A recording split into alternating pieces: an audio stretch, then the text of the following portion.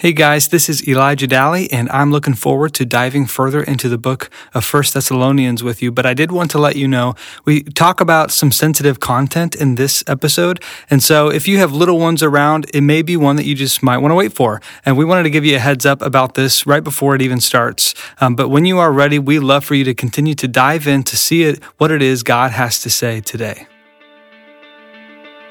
Thanks for checking out this podcast from Christ Church of Oronogo. Our hope is that it helps you discover completeness in Jesus. Now for this week's teaching. Welcome back to our study in Thessalonians as we look at what life is like when we are waiting on King Jesus. Paul has been encouraging and celebrating the fact that the Thessalonians have been doing this really well, that he has seen and heard of their faith, love, and hope. And this is what God has called us to do as well as we await King Jesus. And Paul has unpacked what faith looks like when you're waiting. Recently, what we've been talking about is what love produces when we're waiting. And this is what he says. He says love produces longing. Paul makes this clear when he's talking to the Thessalonians and he's describing the frustration he feels because he can't be with them.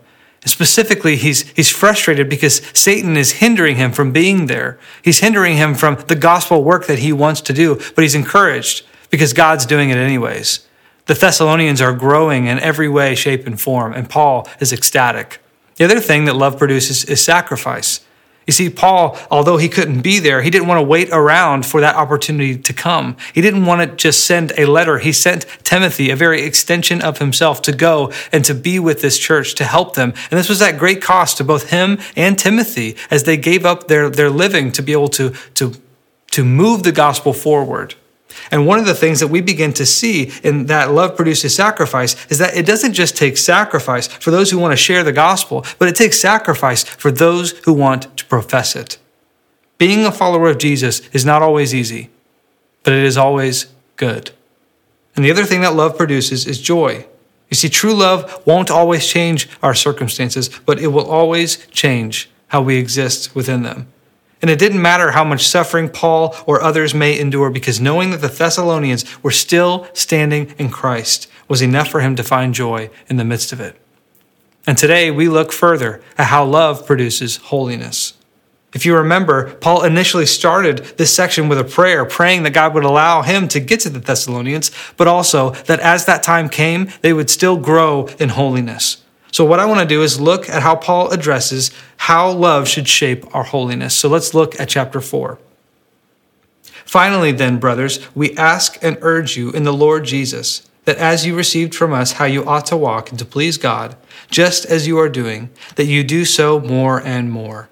For you know what instructions we gave you through the Lord Jesus. For this is the will of God, your sanctification, that you abstain from sexual immorality, that each one of you know how to control his own body in holiness and honor, not in the passion of lust, like the Gentiles who do not know God. That no one transgress and wrong his brother in this matter, because the Lord is an avenger in all these things. As we told you beforehand and solemnly warned you, for God has not called us for impurity, but in holiness.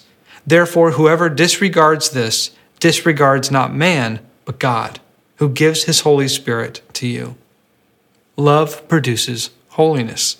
It becomes pretty clear that Paul believes holiness will be a direct result of our love for Christ. He first encourages them that he is already seeing holiness, but reminds them that the work of the Holy Spirit in their life is still in progress.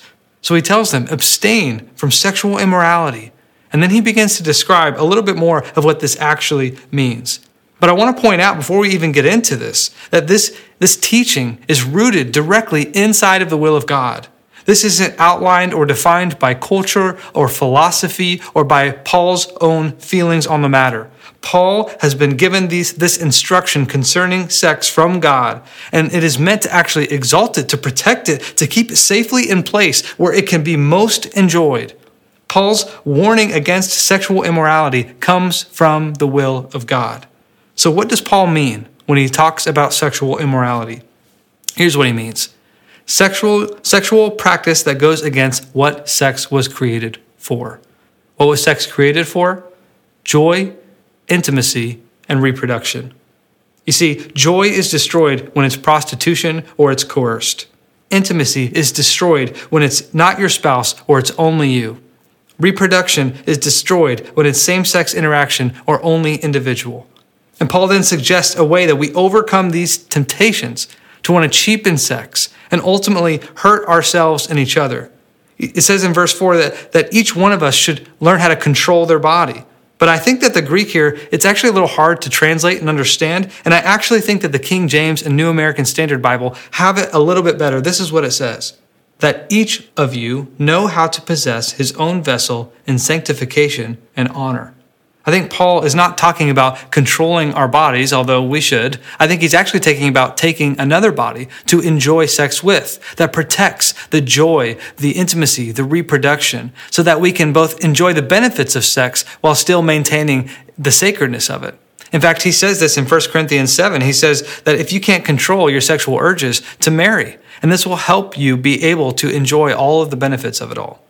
This is why Paul goes on to say that you shouldn't do this like the passion in the Gentiles who don't know God. You see, they're doing it in a dishonorable way. They are compromising one or more of the purposes of sex. He says that no one should do this. No one should do this because specifically it is an offense, not just against the person you are engaging with, but against God. And I want us to be really clear on this, that God is serious when it comes to sexual sin. Because it doesn't just separate, well, I should say, although all sin separates us from God equally, not all sin damages us equally. You see, sexual sin, it both damages us and the person who is involved. And the truth is, we may not always feel the consequences of sexual sin in privacy or with the person that's involved or the prosecution of the state. But let there be no mistake. God sees everything. Everything done in secret will be revealed. And God will be the prosecutor, the avenger, and the judge of our perversion. And the implications of what this means for us today, they shouldn't go unnoticed. You see, they had just as many temptations and outlets of abusing sex as we do. Prostitution, sex outside of marriage, homosexuality, these were activities that were as common and accepted as eating and drinking in this time period. And so we're reminded that today we are still called to a higher view of sex. It's a higher view. It's not just an appetite for us. It's beauty.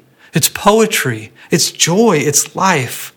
And so let's heed Paul's warning here. Pornography, unfaithfulness through messages or over text or social media, homosexuality, premarital sex, these are all endangering our souls and actually stifling what is truly available in sex and in enjoying it.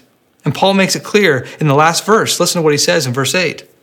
Therefore, whoever disregards this, disregards not man, but God, who gives his Holy Spirit to you.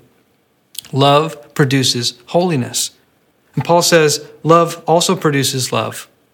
He says in verse 9, now concerning brotherly love, you have no need for anyone to write to you, for you yourselves have been taught by God to love one another. For that indeed is what you are doing to all the brothers throughout Macedonia. But we urge you, brothers, to do this more and more, and to aspire to live quietly, and to mind your own affairs, and to work with your hands as we instructed you, so that you may walk properly before outsiders and be dependent on no one. You see, love produces love. Paul says he barely has to mention this. The truth is that they already love each other. He's hearing about it, but he wants them to continue to grow in love. Because the truth is, we will never exhaust our ways in which we can care for one another. We will never exhaust the ways we can inconvenience ourselves for the sake of another, that every person may come to know the gospel. So what kind of love is this? What kind of love is Paul noting here? It's brotherly love. It's that word Philadelphius. You know this word. It's where we get our Pennsylvania city name, Philadelphia, the city of brotherly love. He's saying that they are already embodying it, and yet they can continue to grow in it more and more. More than that in doing so, they actually show the world that we are brothers and sisters in Christ, that we're a family, we're a growing family. And the reason this is meaningful is not just because, we're a family, that's great, that's awesome. But because this family is radically different than anything else that they have ever experienced. You see, this family for the first time includes people of every race, of every nation, of every language. This was completely countercultural to everything the Roman world knew. You see, Rome had a hierarchy of value, of superiority, depending upon who you were. Kings were greater than military men. Military men were greater than ordinary men. Ordinary men were greater than ordinary women. Ordinary women were greater than slaves. Not in God's kingdom. In God's kingdom, our king became a slave. In God's kingdom, our king became like one of us, and we were offered something. We were offered something not because of who we were, but simply because God had offered it to us. You see, in God's kingdom, the constituents are not determined by who they are in value or superiority because of their race or their nation or their language. They simply are offered a seat because of the grace and the love of God. And that grace has been offered to every single person. This is a radically new kingdom, and the whole community is starting to take notice of it because no community has ever been done in this way before. And people want in because love produces love.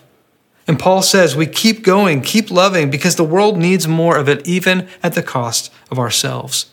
And this is why Paul says to live quiet lives. He doesn't want the Thessalonians to start disrupting the Pax Romana, the peace of Rome, simply because they knew Caesar really wasn't king, so they could do whatever they want, right? No, he wanted them to still obey the laws, be a good citizen as far as possible.